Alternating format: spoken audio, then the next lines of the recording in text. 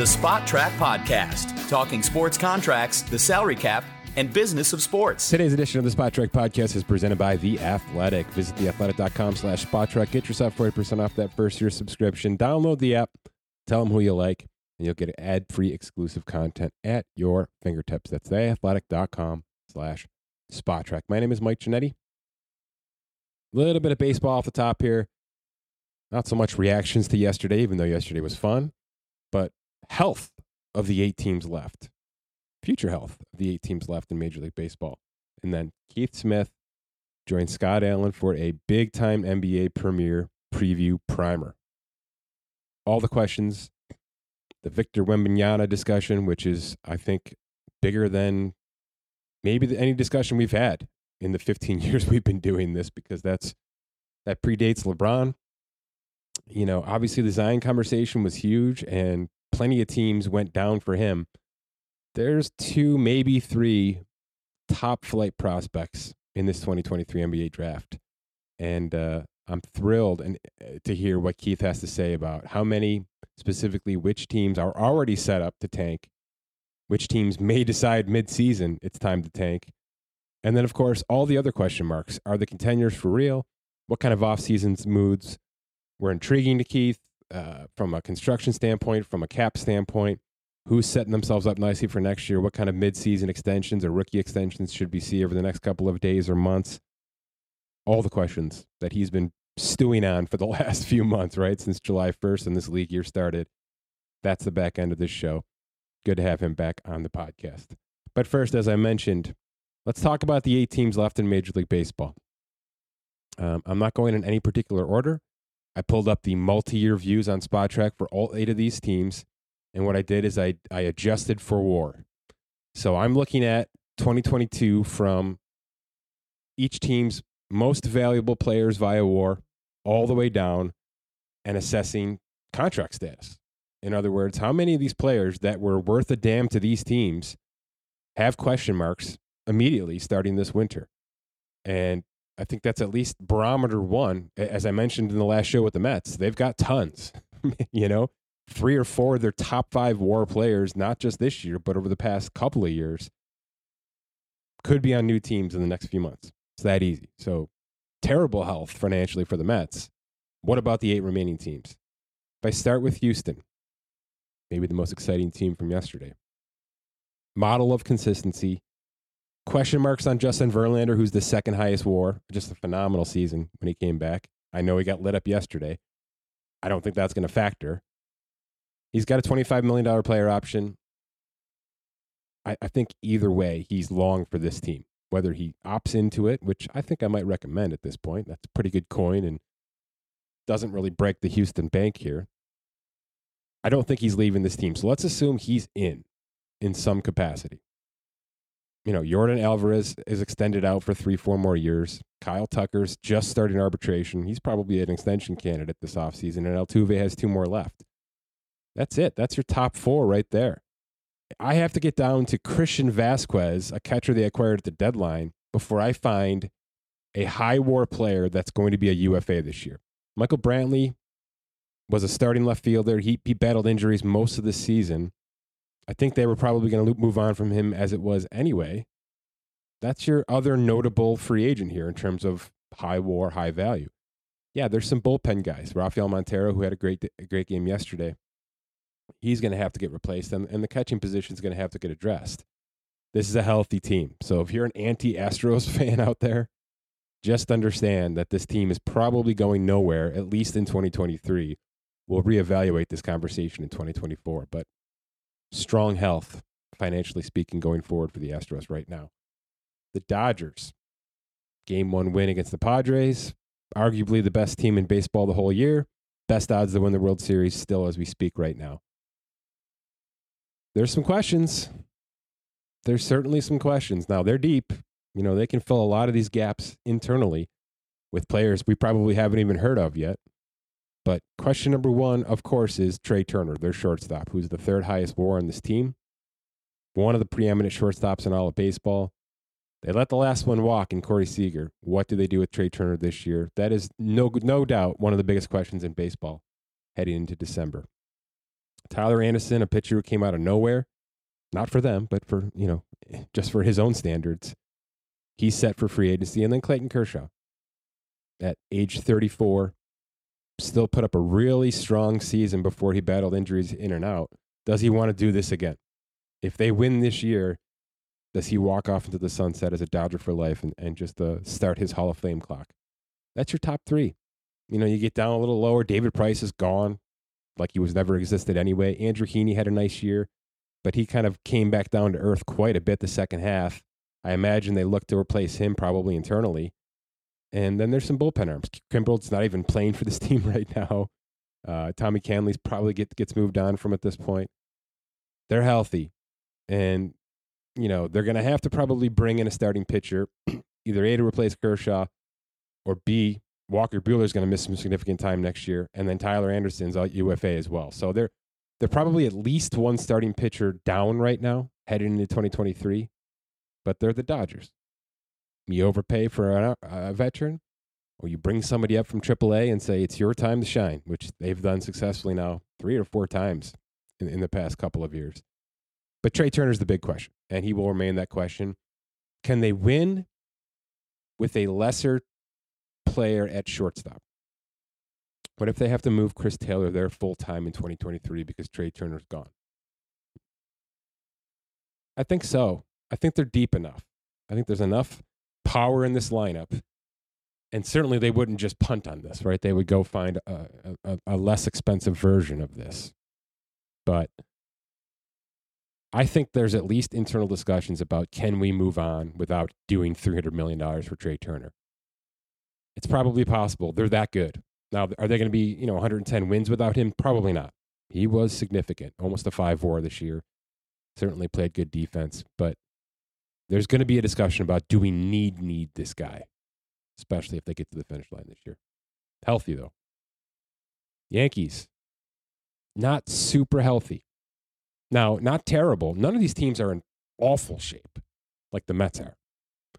But when you got a guy with a 10.5 WAR sitting at the top of this list who's a UFA, obviously that's Aaron Judge, that's going to be question 1, 2, and 3 here. Aaron Judge isn't going to repeat this year. So if you're thinking this is a 10.5, no, it's not. This was the perfect season. So we've talked about it at length, ad nauseum. I do think he stays. So let's just move past it, because that's my internal assessment, is that he stays. But they're the only team in base of these 8 that has their highest WAR player set for free agency. Let's put it that way. Trey Turner at 3 is next on that list. If I go down, Benintendi, that obviously didn't work out. He's set for unrestricted free agency. It's possible, though, that he gets a contract to come back. I think there's a lot of reasons that both these sides can work out. Matt Carpenter just had a ridiculous summer, came out of nowhere. They did activate him yesterday, so there's a chance, outside chance, he gets added to one of these rosters at some point if they stick in. Maybe he's a cheap bring back as well for third base. And then there's some pitchers, Jameson Taillon down the list. Pretty healthy, though. A couple of the Arb guys are going to get expensive in Kiner Falefa and Gleyber Torres, but they're the Yankees. This is about getting Judge locked in, and then I think depending on how the next couple of weeks go, or maybe this week specifically, who else in terms of end of arbitration or UFA is worth coming back for? We'll see. Pretty healthy, fairly healthy, but the Judge at the top thing is one of the more daunting situations in all of baseball. The Phillies.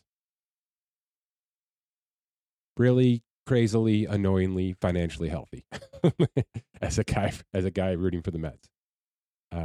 Rhys Hopkins is going to enter the final year of his arbitration. He had a really nice bounce back year. Not so much the power that he was originally when he came up as a prospect, but he's really starting to flatline it out a little bit in terms of batting for average a little bit more, spraying the ball around, and playing halfway decent defense as well. Ranger Suarez, the game 1 starter, enters arbitration. He was the 5th highest WAR on this team this year. And you have to get down to David Robertson, the closer, who is not on this NLDS roster because of a freak celebration injury, before you have to get to a UFA that's in the top 10 of their WAR that they have to consider themselves with next year. I think he gets another contract. I know he's 37. It just worked. So I think David Robertson comes back to this team in some capacity. If you're looking down into the 15s and 20s in terms of war, Noah Syndergaard, probably not. Brad Hand, probably not. They're going to upgrade some of these spots here via free agency or via the trade this offseason. But again, just another good contending team that they have a real chance to leapfrog the Mets here in this division because of the Mets' lack of health financially and lack of contract status situation that they possess. They have just a better 3-4 year layout here. The San Diego Padres. It wasn't a great year. It just wasn't. They're here because they're getting some quality, timely at-bats right now. And excellent pitching, obviously, from guys like Musgrove. They're in pretty good shape. Josh Bell was a deadline acquisition with Soto. I don't know on that one. I feel like they'll be compelled to bring him back because Will Myers will walk. But I don't think it's a slam dunk, especially if they let him go and test the market and somebody overpays for him. They're going to have to be mindful of their tax situation next season. Jurickson Profar is going to opt out. That's a left fielder that they are going to need to replace. So there's two formidable starting players right there within the top 5, top 7 of their best value season here. I wouldn't call them extremely healthy. Clevenger's a UFA. He got lit up last night. A couple of relievers are UFAs. Sean Manaea just had a nightmare season. Their worst WAR on the roster right now. On the 28-man roster, Sean Manaea. That obviously didn't work out, being brought over from Oakland. So to me, it was just a disappointing season. Even if they continue to move on here, a lot of the decisions that were made, maybe it's just the fact that they threw a lot of baloney at the wall and you knew half of it wasn't going to stick. And if that's their approach, then I guess if you're trying to keep up with the big boys, the Dodgers and such, you're going to have to do that kind of thing. So a lot went wrong, and yet here they are in the NLDS. So I guess I should pump the brakes on this. I guess I wouldn't put a lot of stock in this team next year until Tatis is back, until you start to see this thing come together and gel a little bit more. But absolutely, they have the pieces. They have the horses in the barn. Can they make this thing work for a full 162 and actually compete with the Dodgers? We'll see. The Seattle Mariners, as you might imagine, are the second financially healthiest team of the 8 remaining. I have to go down to Kurt Casale, the backup catcher, before I can find a positive WAR player who's set to be a UFA next year. That's it. This team is locked and loaded, young, inexpensive, ready to roll. Castillo got his extension. J.P. Crawford's been extended. Julio Rodriguez got his extension. Eugenio Suarez has been extended. He's got a couple years left on that. He's the second highest WAR on this team. A player that kind of got forgotten for a few years there as the Mariners really kind of treaded broader. They're locked and loaded. It's not an accident that they're here. And I think if they can push a couple of buttons right this offseason to really set themselves forward, this is going to be a really fun team for a bunch of years. So it's not just this year. It's not just next year. It's not just 2024. We got to start getting to 2025 before this current roster starts to have a ton of question marks and some of these starting players fall off contractually speaking. So again, this is the time for them to go, whether it's another big trade, whether it's, push some prospects out and get some real-time experience in here to round out the rotation, to bring in another bullpen presence. They're ready. They are healthy as all, and they are ready. The Braves. I would put the Braves right with the Mariners, neck and neck, at least for the next 2 seasons, 2023, 2024, except for Dansby Swanson, who is the elephant in the room on this roster right now. There's a couple others, but he had back-to-back year seasons where he belongs in the conversation for big-time money. Now he gets a chance to do it. And whether or not that's going to be the Braves remains to be seen. I tend to think no. The more of these pre-arb extensions we see out of this team, the more free agent extensions I believe we won't see from the Atlanta Braves. So if that's a subtraction, what are you doing similar to the Dodgers? What are you doing to replace that power, that production, and that defensive prowess in Trey Turner and Dansby Swanson, respectively? Big time question marks, but both the Dodgers and Braves here are aligned and set up really nicely for the next 2 seasons here. And let's get to our healthiest team. Our cheapest team, our most inexpensive team, maybe your least favorite team of the 8, but the Cleveland Guardians are just bonkersville sustainable. Bonkers. I mean, Jose Ramirez extension at the preview of this season set this whole thing up, and it'll do the same thing next year. I have to get down to the 25th player on this 28th man roster before I get to a UFA. And it's Austin Hedges, who is the starting catcher, but there's another catcher on the roster, and there's 2 prospects ready to come up. Some of them sitting on the bench right now waiting for their turn. So the one UFA on this roster is completely replaceable, already has been replaced. Cleveland simply just has to ask themselves, are we going to go for this? Are we going to compete with Chicago? Are we going to compete with our division and try to do this thing 2-3 more seasons?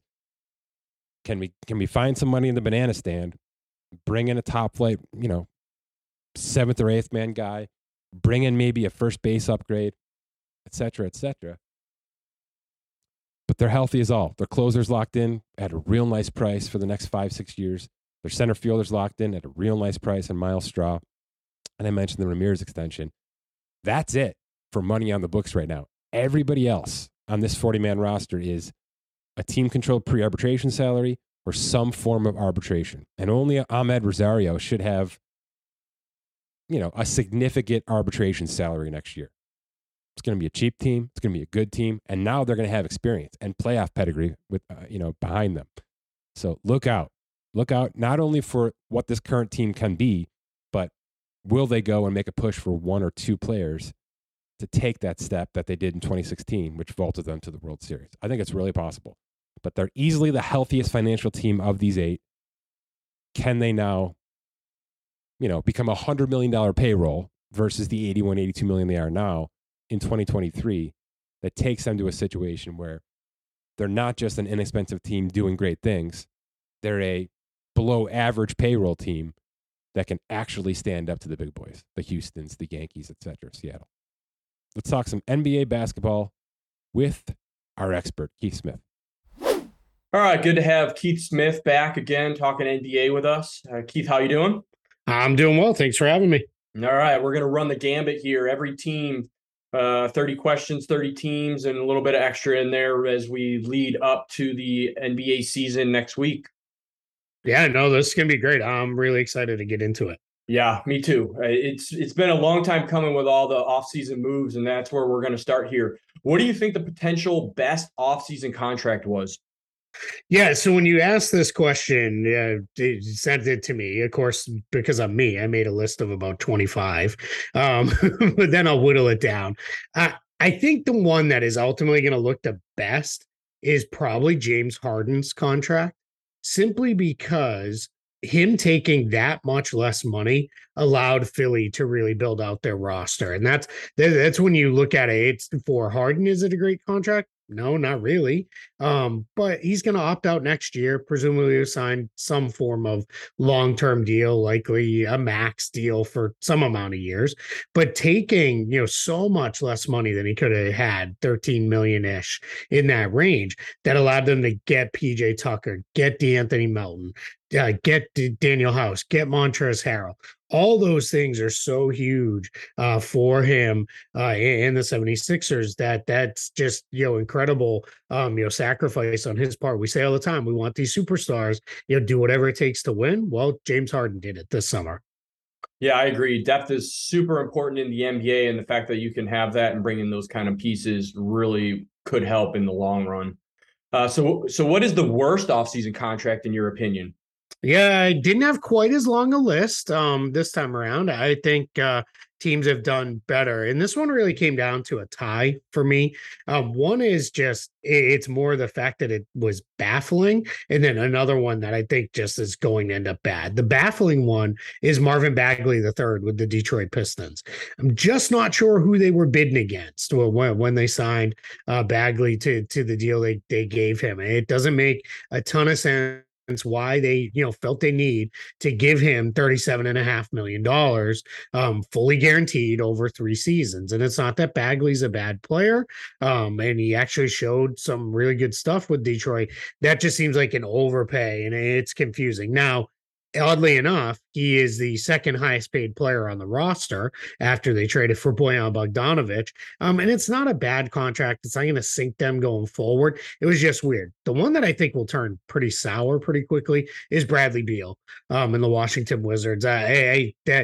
Being, as much as they gave him over the life of that contract, $251 million, a player option on year 5. This is a guy who's going to be 29 or is 29 this year. He'll turn 30 right at the tail end of the league year next summer. And then there's also a no trade clause in there. He kind of got all the bells and whistles that he could get. And that just screams, I don't know that that's going to work out great for Washington. Yeah, that's an interesting team, the direction that they're going, and we'll get there soon. We saw some big names get moved in trades this offseason: Donovan Mitchell, Rudy Gobert, Jeremy Grant, Malcolm Brogdon.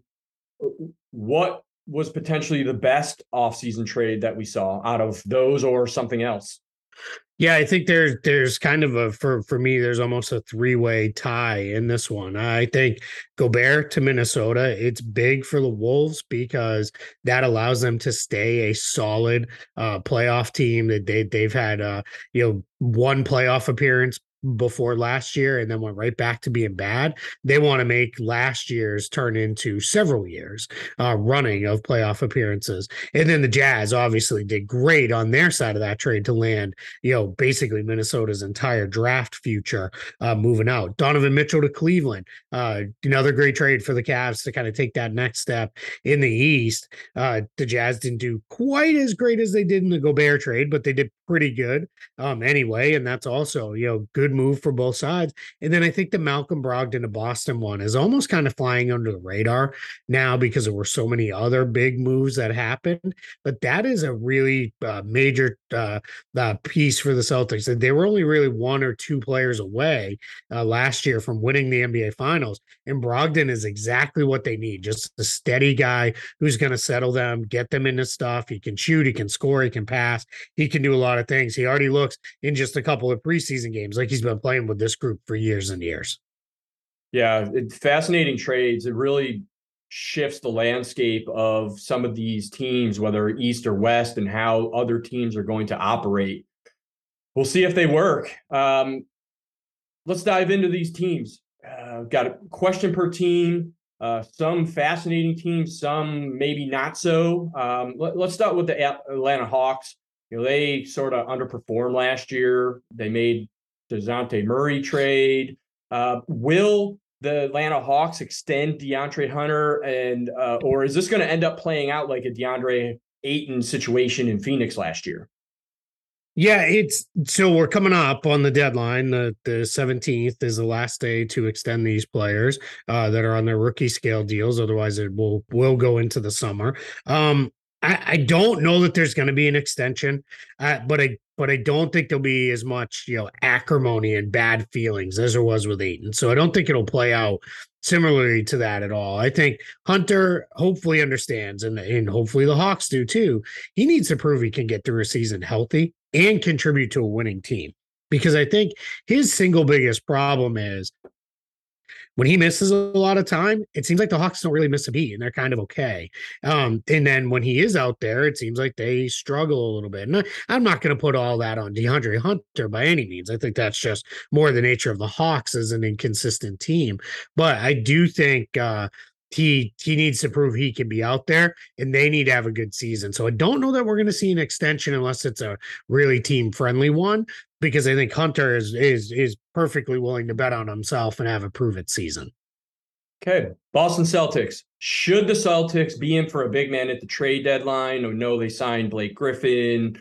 But with Robert Williams, the situation with health and coming back and timeframes being up in the air, should they be in for a big man? I'm going to ride the fence on this one and say TBD. I think they'll get by with what they've got. I think with Blake Griffin is a pretty good fit for what they want to do because he can pass. He needs to make shots. That's going to be the big thing for him. They're hopeful to have Robert Williams back. Let's call it around the holidays is when they're hoping to get him back in the fold. They really like Luke Cornett. that maybe is a little bit misplaced. But they're also going to play smaller this year than they had. I think adding Brogdon is something where they're going to go to some different lineups with only one big on the floor versus two. So I think that'll be TBD. The other thing for the Celtics is anything for them right now, they're already well into the tax, is just going to add to a tax bill that's already climbing, I think, higher than anybody's comfortable with. I don't know that we're going to see them trying to dodge the tax and lower the tax bill all that much, but I do think they're going to look at it and say, what is the cost? And, is this a guy who's a get by guy for a couple months, or is this somebody who can be part of our playoff rotation as we try to make another run to the finals? Should this team be viewed as good as last year? Yeah, they're every bit as good as last year. I know they went through the drama with Ime Udoka and then Joe Mazzulla replacing him. We'll see. Robert Williams is out, but they're every bit as good. I think Jason Tatum, Jaylen Brown, they've made that leap. Tatum's an absolute super duper star. Brown is one notch below, but I think he seems dialed in, locked in to have a big year. He's also got contract motivation. If he can play very well, he'll become Supermax eligible. If he can make All NBA, or it's going too far to say win MVP or Defensive Player of the Year, but if he does those things, he would be Supermax eligible. So that's absolutely huge for the Celtics to have those two guys, and then adding Brogdon is just such a perfect addition.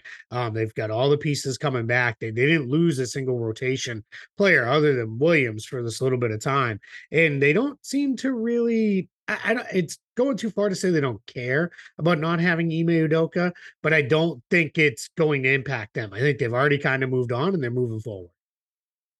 Brooklyn Nets, two quick questions here. One, Kyrie Irving, will they extend him? And B, is Ben Simmons' contract with $113 million left in term scary money in the NBA now?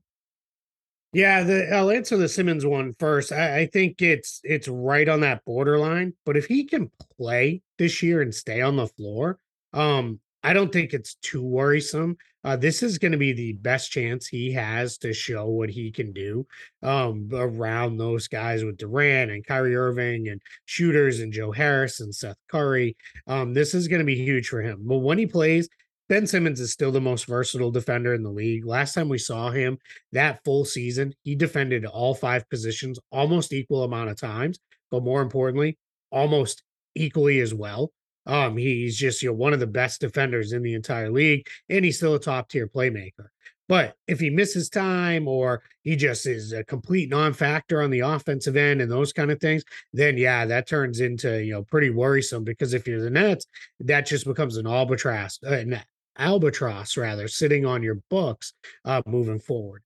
Now for Kyrie Irving, I think the extension question is interesting, but I don't think he's going to extend. I think he is ready to test free agency this summer, and I think the Nets are kind of ready to let him. And now, if everything goes great and he's there all year, he plays well, he's healthy, they're winning, they're playing great, then maybe we do see them try to get something done and run it back with him and Kevin Durant. But if things don't go quite as well, I think we could see the Nets reset in a major way. And then obviously Kyrie would not be a part of that future. Charlotte Hornets, which one of these players, if all of them, are going to be there at the trade deadline? You got Gordon Hayward, Terry Rozier, Kelly Oubre, Mason Plumlee, PJ Washington. I mean, it's a gambit here. Are any of them on this team come trade deadline? Yeah, I think there's a chance we still see, a handful of those guys. Hayward, mostly because of his contract. Terry Rozier, there's no real contenders looking for point guards right now. I know he can play off the ball too, and does play off the ball quite a bit, but that's a little bit of a challenge. And then PJ Washington, he's one of their only kind of younger players outside of LaMelo Ball that still, could have a breakout potential with the Miles Bridges situation going on. So I don't know that any of those three necessarily go anywhere.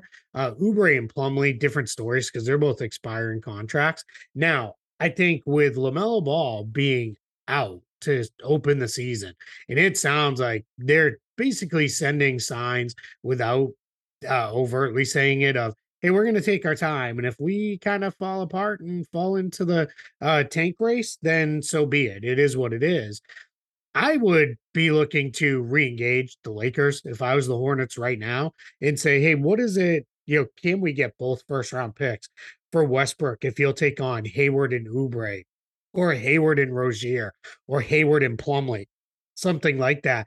Clear out that money, gain a couple more draft picks down the line, and really kind of say, all right, we're full on tanking this year. We're going to drop all the way in there trying to get that superstar to add alongside LaMelo. That might be the better long-term strategy, but we'll see. Chicago Bulls. Should the Bulls extend Vucevic, or have they seen enough already? Yeah, I would only extend him if it's a very team-friendly extension, something probably slightly more than what Steven Adams just got from the Memphis Grizzlies. Adams got 12.6 million a year over 2 seasons in an extension. If I was the Bulls, I would probably tell Vooch, like, hey, we'll do 15 million a year for the next couple of years and kind of align his timeline with a couple of the other guys on the roster. But if he's not willing to do that, then I would just let it play out. Even if he leaves, he's not necessarily an irreplaceable player for Chicago. He's an important player for them, but at his age, last year he had some struggles. I think we might be looking towards the Bulls maybe moving in a different direction at that position. Because of the recent conversation around Lonzo Ball, does his injury situation alter the future mindset of Chicago at all? Yeah, I'm going to say not yet. I think there's a chance down the line that happens. They're going to compete this year, obviously, with Vooch, we talked about, is there. You've got DeMar DeRozan coming off an All-NBA year. You've got Zach LaVine, might have been All-NBA had he stayed healthy. So I think they're going to push. They've got a bunch of other guards. But let's say the season goes a little sideways, and let's say the Bulls are down in the play-in tournament, or they don't even make the playoffs at the end of the year, then I think they start to really say, all right, we've got Zach LaVine locked up long term. Now what we've got to do is who fits alongside him, and you start to ask some of those difficult questions. And that's the challenge, unfortunately, with Lonzo Ball, is we don't know where he's going to be moving forward. This, hopefully this most recent procedure cleans everything up, but this could turn into something where all of a sudden Lonzo is not the guy they thought he was, and then that becomes a little bit of an issue. Not again with the cap rising, it's not a complete cap clogging deal, but it's going to make things a little bit more difficult for them to work around. Cleveland Cavaliers. Will this be Kevin Love's last season, or could Cleveland potentially float out a team-friendly extension similar to what Memphis did with Steven Adams, since they already have sort of their whole core locked in? Yeah, I think that is somewhat likely with Kevin Love. I think he's showed last year. I mean, he almost won Sixth Man of the Year. I think he's really accepted that role around their young bigs, Jared Allen, Evan Mobley. And then, with the guards now, with Mitchell joining Garland, I think Love knows, hey, I'm on a pretty good team, and this is a team that's only going to continue to get better. So I could see him signing, that couple-year extension and kind of locking in.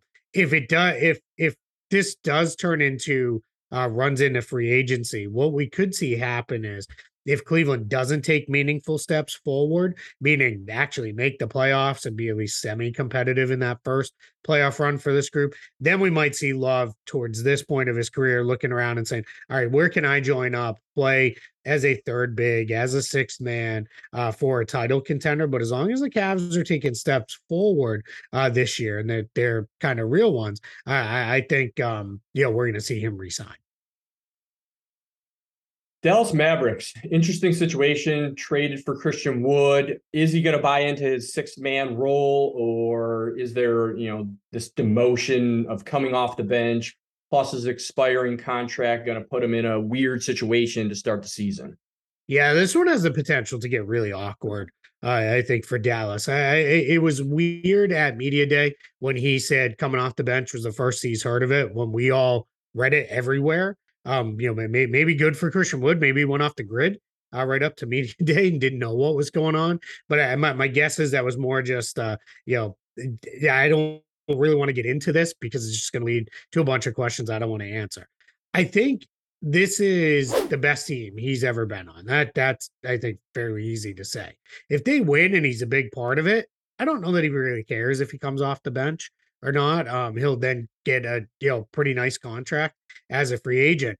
If things are not going the way Dallas hopes, and I'll just kind of say for one of the Western Conference teams that was pretty good last year, one of them is not going to be. Something's going to happen, whether it's an injury or whatever. And then you've got teams like Denver and the Clippers that are really ready to push up as they get healthy this season. So if Dallas slides, I could see them say, all right, hey, you know what? Let's kind of shop this guy at the trade deadline and see what it looks like. Because their whole goal is going to be to continue to churn that roster until they find the right players and right mix to put around Luka Doncic.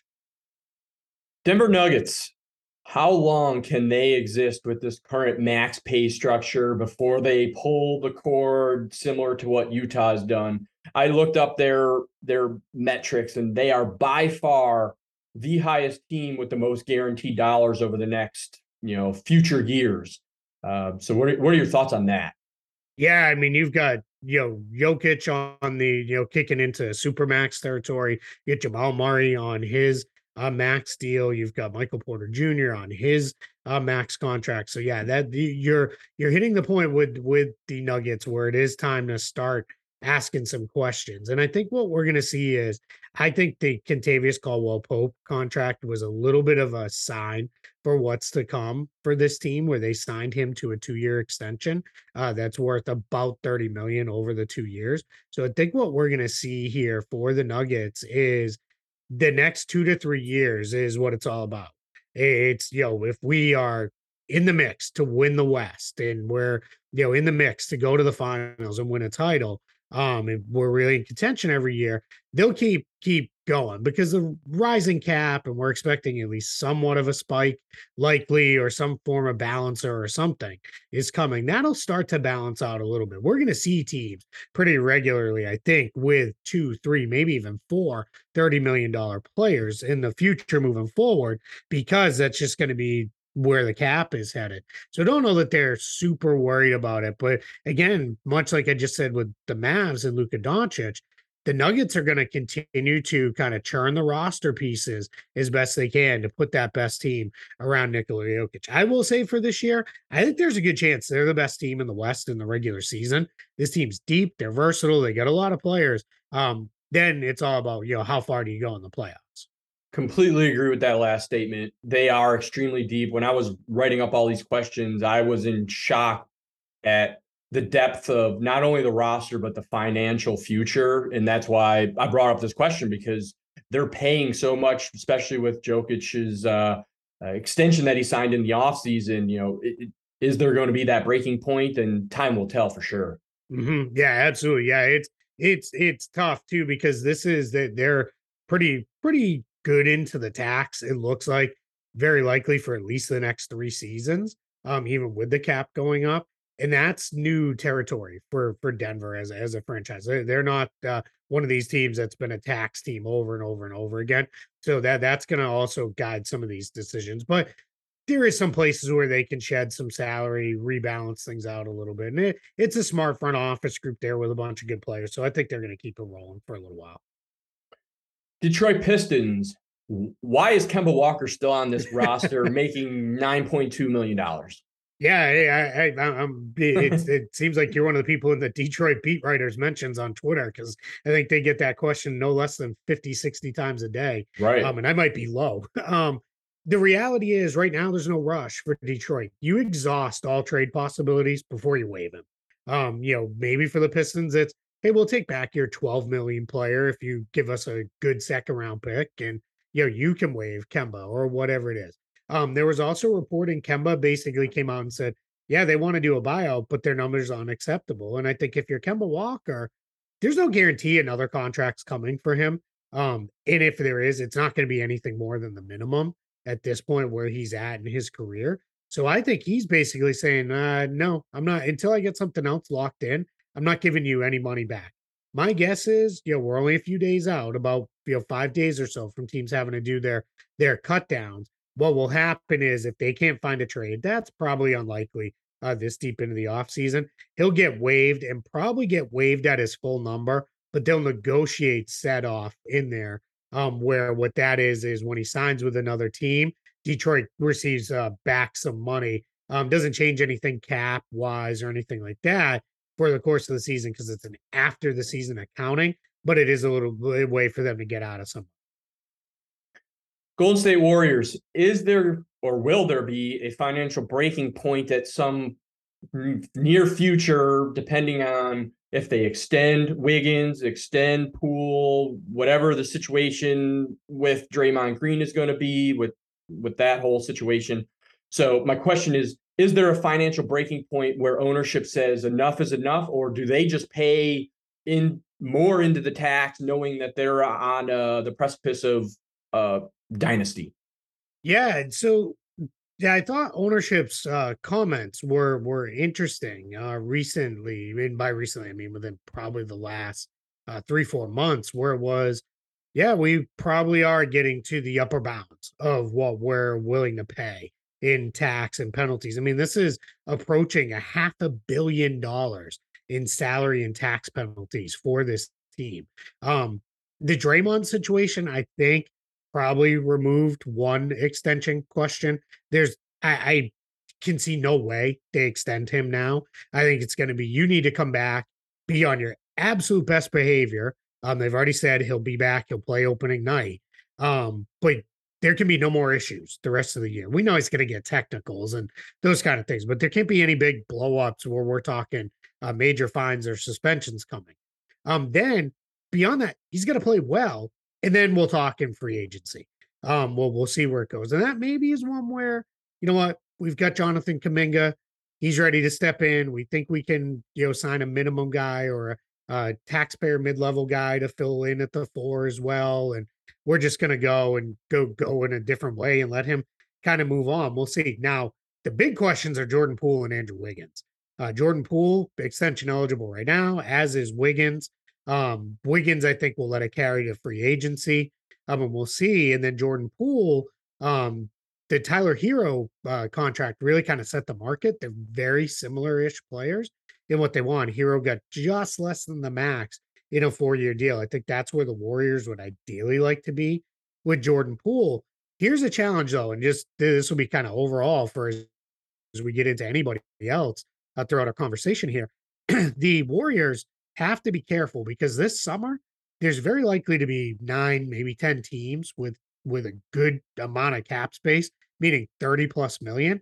And we're going to run out of good players to spend it on very quickly. And that could lead to a very weird offer sheet situation with Jordan Poole, where some team says, you know what, we'll go full max on an offer sheet because we feel like that's good. And it could lead to some team saying to Andrew Wiggins, hey, we're willing to pay way more than what maybe people think. So we'll see where that goes. Yeah, very interesting situation, however that flushes out. Houston Rockets, that is a very young team. They've worked through the draft lottery. I think the oldest player on that roster is Eric Gordon, if I saw that correctly. What does the Houston Rockets do with Eric Gordon? Is he going to still be on this roster at the trade deadline? He has $19.6 million this year, but then next year is non-guaranteed. Yeah, it feels like it's finally the year that Eric Gordon gets traded, right? I mean, it feels like Eric Gordon's in trade rumors from, July through February every single season, and then it just never happens. I think the combination of he's a good player who could really help a lot of good contenders. His deal's pretty movable, being 19.6 million. Anything under 20 million is, fairly easily moved. And the fact that he's on what I like to call a pseudo non-guaranteed deal, where he's got that non-guaranteed money or pseudo expiring contract, I should have said, is because it's fully non-guaranteed, a team can get out of it free and clear after the year, unless he makes all-star, they win the title, which then, at that point you say, hey, all right, well, then we're happy to pay you. What your money is for the next season. So yeah, it feels like this is the year. And I think the Rockets are really leaning in. They've drafted 7 players in the first round, the last 2 drafts, and you got to give those kids the minutes to find out what you got. You can't have the veteran guys like Gordon, who by the time the Rockets are ready to win, he's not going to be a part of things, eating up those minutes. He'll play enough to prove to everybody, yeah, he's still pretty good. He can still do his stuff and all those things. And then he's probably going to, go in mothballs until they can move on. Indiana Pacers, This is a team that doesn't really like to rip it off. They like to operate middle to upper if they can get to the upper. So with that known, who gets moved first? Buddy Hield, Miles Turner, or is it a must go together package for them? Yeah, I think if they can get the Lakers to move off to unprotected first in 27 and 29, then they'll both go to the Lakers. But I think the Lakers are hanging in there and saying, nah, we don't want to do two unprotected firsts and 27 and 29. We've got to, keep ourselves protected a little bit for what by then ought to be the post LeBron years. Who knows at this point what that looks like. I think they probably will be, but I don't know if LeBron's going to pull a Tom Brady and play till he's 50 or not. So we'll see with that. If it's not, then I think Turner is probably more likely to go in season. Contract's slightly more movable as an expiring deal right now. And I think we may see some teams jump at saying, all right, he's pretty plug and play with his shooting ability, his rim protection. We can kind of throw him in there in all sorts of different lineups and feel pretty good about that. So I think he's slightly more likely to move than Buddy Hield. LA Clippers, fascinating team, getting Kawhi Leonard back. John Wall was signed this offseason after finally getting out of his Houston contract. Will John Wall end up being the best value signing of 2022-23 season? It's certainly possible, even if he doesn't reach, that kind of lofty status of giving him that claim. He's still going to be one of the best players, best signings of the summer. I think. I think he can still play. Seeing what he can do, he looks good. He looks healthy. He doesn't have to be, all-star John Wall on this team. He just needs to be pretty good. And this is just the Clippers adding another guy, and that's the deepest roster in the league. It's not even close. They can play, full backup lineups and then some and still be competitive. Because of that, I think you're going to see Ty Lue be very aggressive with resting players and giving them off days and those kind of things. But yeah, I think Wall has a chance to be absolutely one of the best signings this summer. And we'll see. I don't think he's going to start. I think they're going to still roll with Reggie Jackson for now. But Wall's going to play major minutes and really, I think, juice that second unit and keep them going. And on those nights, if Leonard or George or both are out, then, you might see him take on that. All right, I'm going to take 20 shots tonight, and here we go.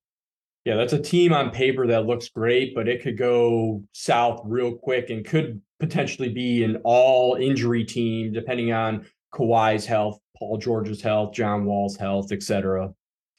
Yep. Yeah, they've got to stay healthy. If they don't stay healthy, it's going to be kind of messy. But I think we're gonna, you never know what happens with injuries, obviously. But I think anytime it's okay, you're feeling something, sit for 2 or 3 days because they've got the depth to cover. They're not going to be pushing guys to play through anything at all this entire season. Los Angeles Lakers, they only have 4 players under contract for the 23-24 season. LeBron, AD, Damian Jones, and Max Christie. So what kind of conversations do you think are happening in the Laker front office from a financial and roster construction standpoint, knowing they only have those 4 locked up for next year? Yeah, so this gives, I know you know this, Scott, but for everybody else, this gives you a sense of what a nerd I am about this stuff. There was a point a couple years ago before AD signed his extension with the Lakers where I was like, 2023, they might have no players on the roster, and I was super excited. I've always wanted to see a team come in with nobody signed and see what it looks like. Unfortunately, the Lakers, as they have many times in my life, crushed my dreams. So, as we get into this, I think you're going to see the Lakers. They're really trying to thread the needle here. I think they kind of like what they have, but if they can get players that'll push them into title contention this season, they'll sacrifice the 2023 cap space to do it. But I think they're being fairly conservative and pretty smart about not doing that unless they're really certain those are the guys for them. Because I think they're very comfortable running with what they have going into next summer and saying, all right, this is our probably last best shot at adding a star around LeBron and around AD. Let's see who we can go get. Kyrie Irving, maybe somebody else. We'll see what it looks like. But if they could get those guys right now, like if you could get Miles Turner and Buddy Hield in a reasonable contract or a reasonable trade, and then, maybe probably extend Miles Turner or something like that, I think they would sacrifice that cap space to do it. Memphis Grizzlies. This is a rising team. They're young. They seem to love playing together. They extended Ja. They extended Steven Adams. They have two players that are extension eligible, and Brandon Clark with a rookie extension, Dylan Brooks with a veteran extension eligible. Should we expect to see both of them extended? And if not both, which one should be extended before the other? Yeah, I think unless you feel great that Jake LaRavia and David Roddy, who they drafted in the first round this year, are really fully ready to take rotation spots and step in and play major minutes. Zaire Williams, who was their first round pick a year ago, unless you feel like he's really ready to play, 20, 30 minutes a night, I would extend Dylan Brooks. He's such a key player for them on that roster there in Memphis. He's really an important guy as far as, he's their rational confidence guy. He's the kind of guy who every night he'll look across the floor at, LeBron and Kawhi and be like, I'm just as good as them. Let's go. And that's really important, especially with a, young and rising team, that you kind of have that guy there. And he plays a big role as their big wing. So I think he's important. On the Brandon Clark side, I might let this one play out to restricted free agency with the full understanding of it might cost me more this summer to re-sign Brandon Clark to a contract if he plays really well. But I'm looking at it from the standpoint of you just extended Steven Adams. You got Jaren Jackson Jr., whose new contract extension's kicking in. So when they're healthy, Clark is at best the third big on that team. And I'm just going to have a limit in what I'm going to pay unless I see him as a third big who's really going to play 30 minutes a night or, more than that, because I'm really going to run a 3 big rotation. But I know they like Santi Aldama, who was a first round pick a year ago. They're excited about him. They still have Xavier Tillman, who they like. And there's some thought that maybe in smaller lineups, Zaire Williams may be able to at some point step up and play at the 4 some. So I think you're going to see them probably let Clark play out. But I would try to get an extension done with Dylan Brooks. To go back to my point earlier of more cap space than players, Brooks is a prime guy you could lose this summer because you don't get him locked up, and some team may come in and pay more than what the Grizzlies are comfortable giving him. Miami Heat, they extended Tyler Hero for $120 million. Does that mean Duncan Robinson is long for the Miami Heat, or because of his lack of production last year, he's just untouchable? Yeah, I think people got they misread the Duncan Robinson situation a little bit, because I know there were a lot of people when the playoffs rolled around and like, why is Duncan Robinson not playing? And I think they missed. He'd been out of the rotation for a while in Miami. Obviously, Max Strus had taken his starting job and had really come into the starting spot. And I'm going to talk more about him in just a second. But yeah, and then Tyler Hero is their 6th man. So Robinson's really been passed by 2 guys who play the same positions he plays. They're really all kind of more pure 2 guards. Robinson and Strus have the size to play up a little bit at the 3, but Robinson's behind those guys. So I think he's the most likely, well, let me rephrase. He is the most likely player to be traded on the Heat roster. He may be the most likely player to be traded in the entire league, because the Heat have some roster holes to fill. They don't have anything at the 4 right now. They don't have anybody who's a power forward on this team.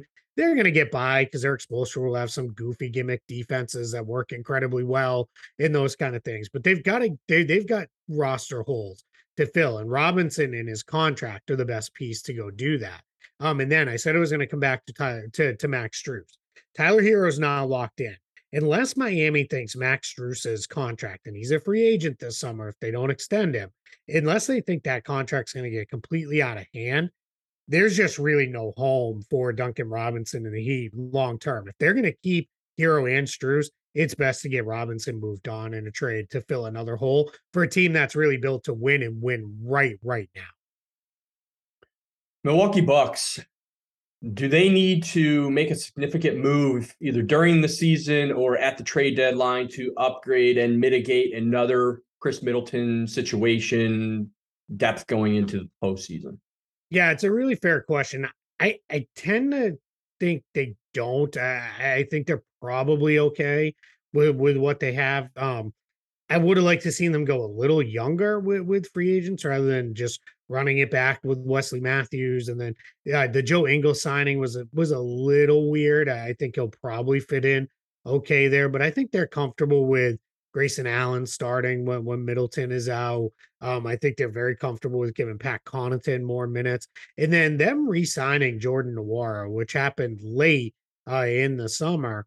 I think that's actually kind of a sign of they feel good about giving him more minutes, and they waited out till there was nothing left for him in restricted free agency and basically said, all right, here's what we got.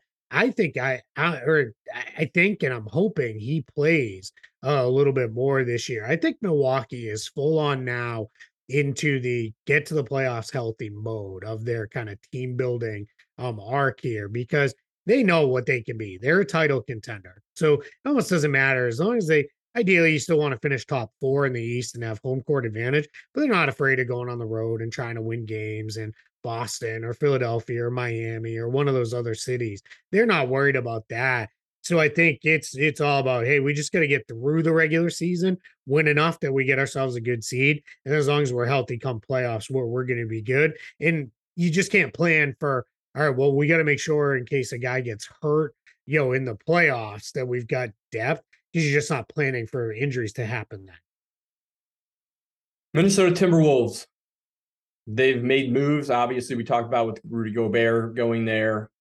Should Minnesota extend or trade D'Angelo Russell? Yeah, I don't think you're going to find a trade that's going to be anything great. So I would probably extend him. I don't think he touches where he's at now. I don't think there's going to be any chance he gets $30 million plus in his next contract. So that already kind of alleviates a little bit of the worries with extending him. You do still have another year of Anthony Edwards on his rookie scale deal after this one. And that's kind of important. And I think it's very important to note he is a very important player for them because of how close he is with Karl Anthony Towns. That really matters. And when you're the Wolves and you're coming off your best season in years and people are fired up, they're feeling pretty good. You made the big investment in Rudy Gobert. You don't want to start messing around. Is D'Angelo Russell a perfect player? No, absolutely not. But he's perfectly fine for what they need. I think his defensive issues are mitigated quite a bit with having Gobert there to clean up for him. I think we might see him have a pretty good year. So I'd try to extend him. And if it's in the low to mid 20s and he just comes down just a little bit off the number he had, that's probably important because what we don't want to have happen is all of a sudden D'Angelo Russell has one of those all-star type seasons again. And now all of a sudden it's like, all right, well, now we can't extend him. Now if we're going to keep him, we have to re-sign him for 30 plus million. And that starts to get a little messy because you've got Towns, you've got Gobert, and Edwards is going to need paid here sooner rather than later. New Orleans Pelicans, they extended McCollum, they extended Williamson, they extended Larry Nance Jr. They seem to be all in. They have Devontae Graham at the point guard. Looks like they could probably have an upgrade at that position. Yeah, I think the way they ran it last year, and I think what they'll do this year is CJ McCollum will be the point guard. No one can see me, but I'm doing quotation marks. He's going to be the nominal point guard. Zion and Brandon Ingram are going to have the ball a lot and do a lot of playmaking, which will allow McCollum to settle into that off-ball player role, which he obviously excelled at for years in Portland. So I think that turns Devontae Graham into a decent trade piece. You would have liked to have seen him have a year like what he had in Charlotte, where he's really kind of that guy. But I think their plan for as long as he's on the team is you're going to come in, you're going to be kind of our scoring guard off the bench, and you're going to do all the thing, come in, hit a bunch of shots, play that Lou Williams role. And sometimes we scoff at those roles, but Lou Williams, Jamal Crawford, those guys have had, 15, 20-year careers by playing that exact role almost the entire run. So I think that's what Devontae Graham can do. I think he can be that kind of guy as an energizer, shooter off the bench, designated scorer type. And then but if they move him in his $11.5 million salary, that's a nice piece of salary matching. And maybe some team needs bench scoring. Maybe some team even needs a guard, because the other thing is Jose Alvarado is showing he can handle those backup point guard minutes. Challenge is you can't really play Alvarado and Graham together. You're just way too small, even against backup units. So something kind of has to give there. And my guess is Devontae Graham becomes a tradable player for the Pelicans here, probably within the next year or so. New York Knicks. Jalen Brunson was their offseason move of the year. However, if they underperformed for a second year in a row, is that a sign that they need to move off from Julius Randle? Yeah, I think so. And I think I'm very high on Obi Toppin. He needs a real role this year. And we know as long as Tibbs is the coach, the backup guys, they're only going to play so much. Randall's going to play his 35 to 38 minutes a night. And that just doesn't leave enough room for Toppin. They won't play the two of them together. I think they feel like they can't defend well enough if the two of them playing together. They also have Mitchell Robinson and Isaiah Hartenstein there. So I think your challenge is you need either Randall to be the all-star, all-NBA level guy he was a couple years ago, or you really need to look at, all right, we're going to kind of do a reset on the fly here. We're not going to rebuild because they're not in that position, but we're going to reset with Jalen Brunson, RJ Barrett as being our main guys moving forward. We'll slide Toppin into that role. And then if Randall can get us a wing, can really step in and do some stuff, so much the better. And we'll go from there. So yeah, I think you have to consider that, because last year, really it started towards the end of the prior regular season, then in the playoffs, Randall was a mess, and that continued really into the bulk of last season. Oklahoma City Thunder. Shai Gilgeous-Alexander's rookie scale extension kicks in this season. So how long before he demands a trade out of Oklahoma City? Yeah, well, I don't know if he'll demand a trade, but I think they probably have this year of, all right, we're still going to be bad. I think the Chet Holmgren injury really kind of set them back, instead of this being a maybe we can start to take steps forward. I think it's going to be all right. We're going to be down for a little while longer. Gilgeous-Alexander's hurt already. They're not going to rush bringing him back by any means. So I think this year is signaling, all right, we're still going to be down near the bottom. But next year, there has to be real progress shown. Otherwise, I think what happens is Shai Gilgeous-Alexander starts to look at it and say, all right, now I'm in my late 20s. Where are we going here? I would like to win, eventually at some point. And if they aren't showing signs of real progress next season, I think then you start to look at, all right, where are we going with this player? And I think the player starts to look at, where are we going as a franchise? Orlando Magic, they have a number of lottery picks in the last few years. How far away are the Magic from actually physically pushing all the chips in for trades or free agency in the future here? I think they're closer than most people would think. Franz Wagner played great as a rookie, and then he looks like he's leveled up over the summer. He played great in Eurobasket, looks really good. Paolo Banchero is the real deal. This kid he was number one on my draft board. That's not saying much. I'm not a draft expert, but I loved him. I thought he fits in perfect. And then they've got a bunch of other guys that are just pretty good players. So Wendell Carter Jr., really pretty solid. That front court of Carter, Banchero, and Wagner, you're probably set for a while there with those three guys in Orlando. And I think you feel really good about that. It's just, can the guards get healthy? One, Jalen Suggs is hurt already. Markelle Fultz is hurt again. Can they get healthy? And then can they all take steps forward? Cole Anthony's a fun player. There's a ton of cap flexibility coming for them in the next couple of seasons. So I think if they take real steps forward this year, and they are looking at it and saying, all right, with that front court of Banchero, Wagner, and Carter, we feel really good about what we have. Then it's all right, how do we fill out a wing group? How do we fill out our backcourt group? They made, whether that's through free agency or through other trades. I think the Magic are closer than it seems, because I think you're going to see these kids take big steps forward this season. Philadelphia 76ers, does Tobias Harris have any legitimate trade value right now? And is Thibault more likely to move than Harris? Yeah, Thibault is infinitely more likely to be traded than Harris simply because of the contract. Harris is a 30 plus $1 million player. Thibault is not that to put it really simply. Thibault in the last year of his rookie scale deals about 4.4 million, and Harris is up at 37.6 plus 39.3 next season. So that makes Thibault just far more likely to be moved. I think just strictly then taking contract stuff out of it, which obviously you can never really do. But if we just look at the basketball, Thibault is now in a mix where there are other guys kind of coming for a spot. You've got Maxey and Harden are both established in the backcourt. Daniel House Jr. is there. D'Anthony Melton is there.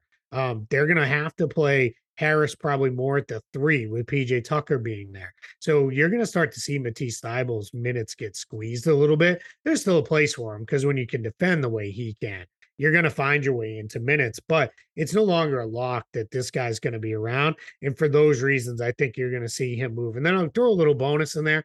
I think Tobias Harris, now that he's going to be the number 3 option, maybe even the number 4, if Tyrese Maxey is as real as he looks like he is, I think you're going to see Tobias Harris really play a lot better, play more efficient. And I think people are going to start to say, how about Tobias Harris? Because that's what he did on other teams where he wasn't forced to carry so much of the load.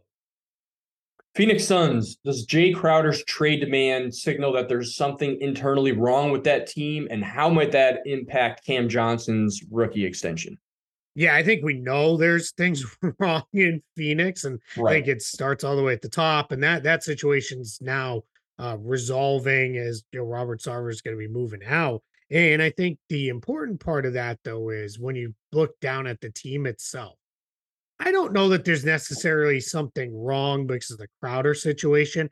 It's just another thing to throw on the pile. The weirdness with DeAndre Ayton. You've had a couple other guys complain at times about things there, but Crowder's he's not very happy when he's not clearly a big part of the team's plans, whether it be that current season or moving forward. And by all accounts, he went to the Suns and said, hey, I'd like an extension. And the Suns are like, I don't think so. And that turned into, well, you're not going to extend me, go. That sounds an awful lot like when he was in Boston and the Celtics were kind of openly that year pursuing Gordon Hayward. And I don't know if you remember, but Crowder got very upset that the Celtics fans cheered Gordon Hayward when the Jazz came in and played in Boston because they were like, hey, we love you. Sign here next summer. So I think those kind of things upset Crowder. As for Cam Johnson, the Suns can't get cheap and bungle this. They've got to get him signed. They should be doing what they can to get him signed to an extension right now. You've got Ayton locked up. You've got Booker locked up. You've got Bridges locked up. You've got Chris Paul for another couple of years. Don't blow this by moving and getting cheap on Cam Johnson and by saying, we've got these other guys because they don't have anything else in place to replace him if he goes. He's proven he can really play, and he's a great fit in that front court grouping with Ayton and Bridges because he's pretty versatile with Bridges and the things he can do, and they really need a shooting there to open up the floor for those guys. So don't get cheap. You got to get that done and get him signed. Portland Trailblazers, why are they taking so long to extend Jeremy Grant, and is he a potential flip trade candidate again? Yeah, I don't think they're going to flip him. I think why they're waiting is no rush. As an expiring player, they can extend him all the way through the end of the league year on June 30th. He's not even one of these guys that has like an option, and that gets kind of messy because you decline and then you extend and all those sorts of things. He's just a straight expiring contract. So I think what Portland is probably saying is, hey, let's get into some games that count. Let's see what it looks like with him alongside some of these other guys, and then we'll go. There's also the possibility we heard a while back that Jeremy Grant wanted like 120 million over 4 seasons. So I don't know that Portland's really jumping at the opportunity to throw 30 million a year at him after they extended Damian Lillard, they signed Anthony Simons, they signed Yusuf Nurkic. I don't know that the Blazers want to go there necessarily without seeing how it looks in games that count. So right now it's probably just, hey, let's see what it looks like, and then we'll readdress as we get into the year.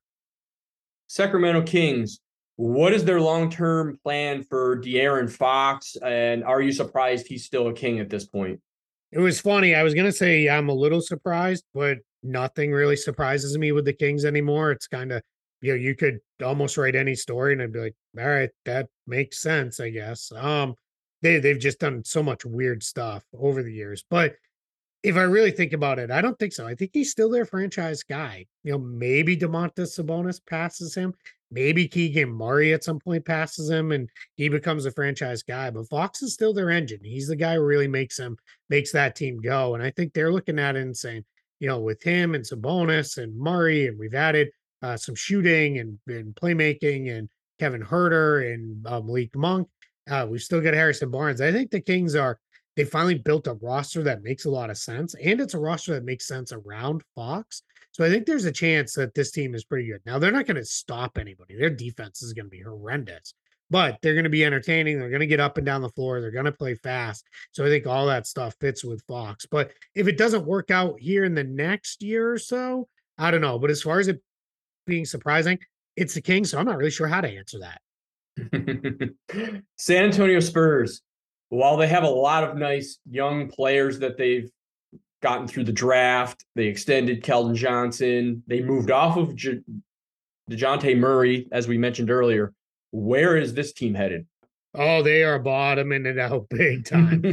If this was if there were no flattened lottery odds, I think the Spurs would maybe potentially break the record for fewest wins in an NBA season. I think they are being very realistic and saying, hey, we haven't done this full on lean into the tank thing very often in franchise history, but the 2 times we did do it, we came away with David Robinson and Tim Duncan, and that's how you build a team that makes the playoffs for 2 straight decades.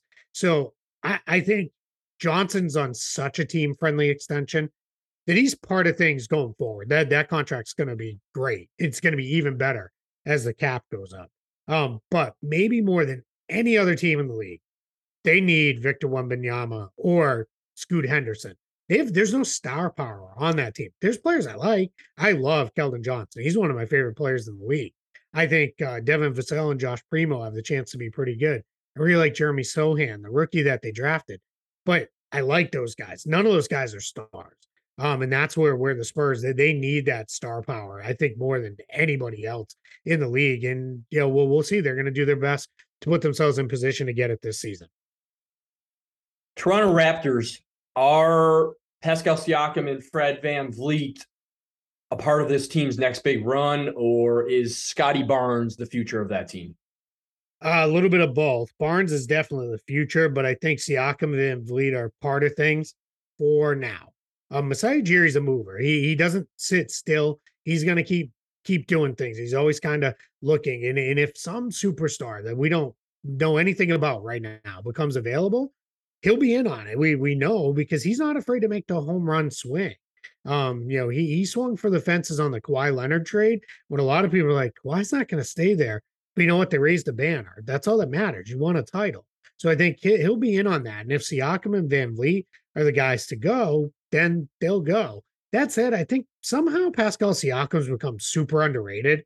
He can really play. He's very, very good defensively. And I really like Fred VanVleet. He's the only guy who oddly doesn't fit in this similarly sized roster that they've built.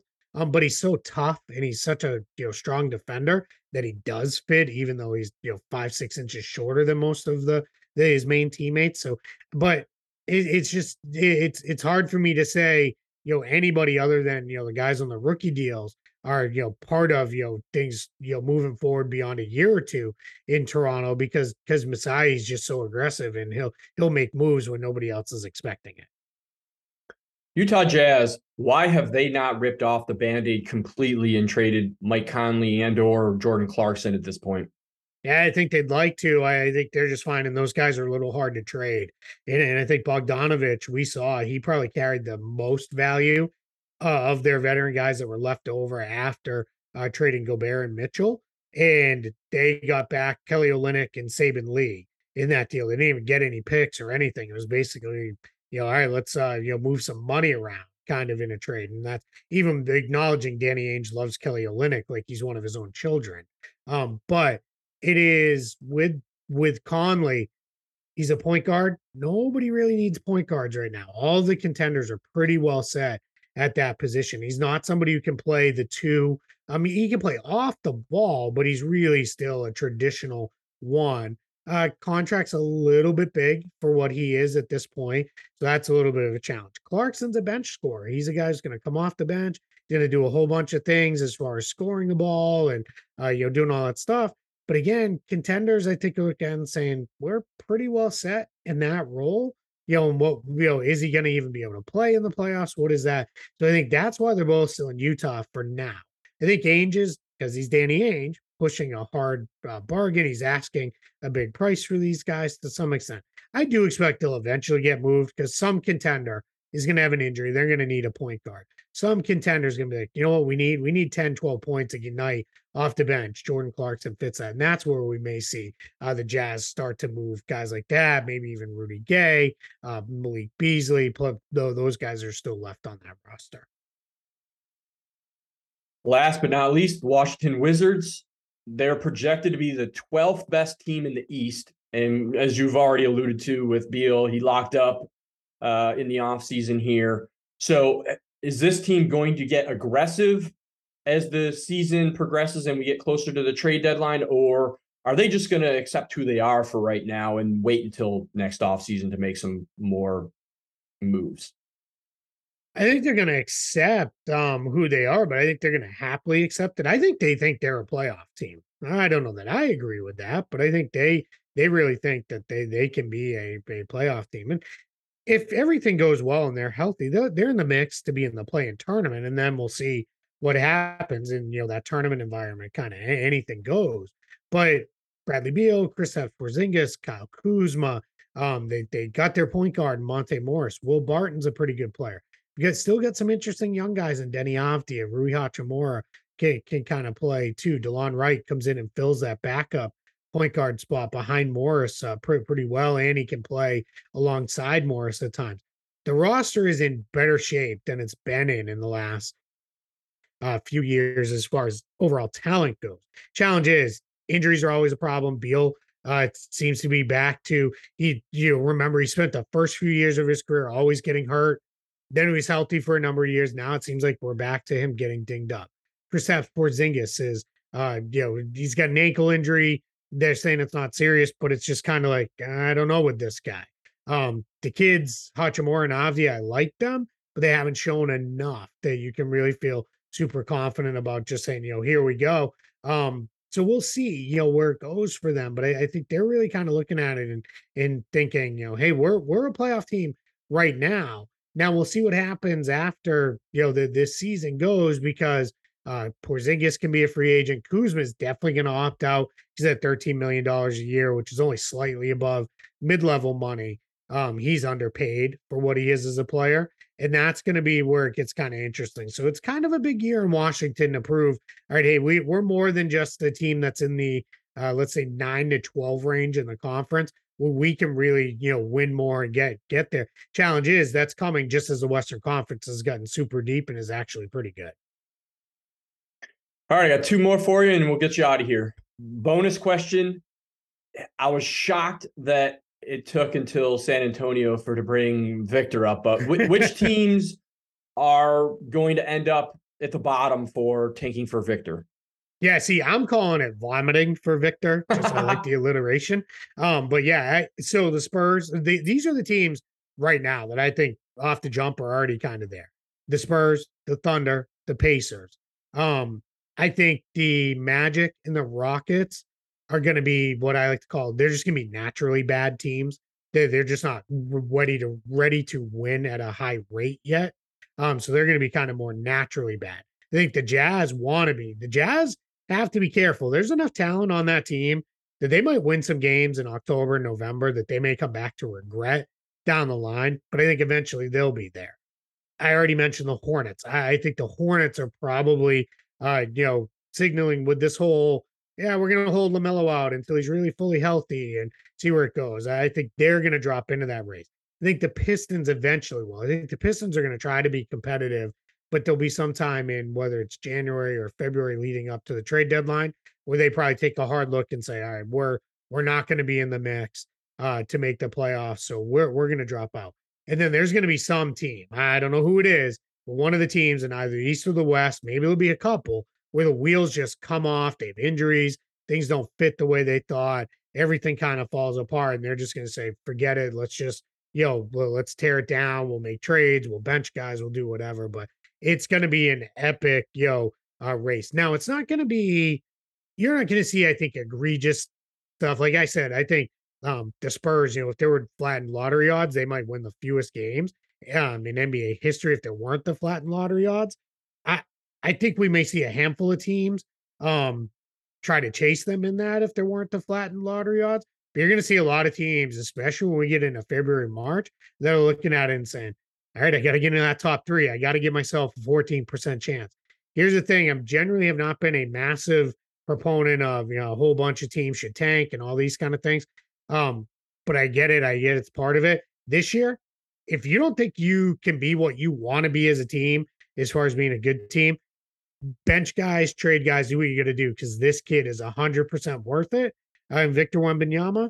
And if you don't get him, Scoot Henderson is a pretty great consolation prize behind him. So yeah, everybody should be, pushing to the bottom if they don't think they can be good. Now, the last thing I'll say on this is, because we're going to get a bunch of people going to be like, oh, tanking's awful and it ruins the league and blah, blah, blah.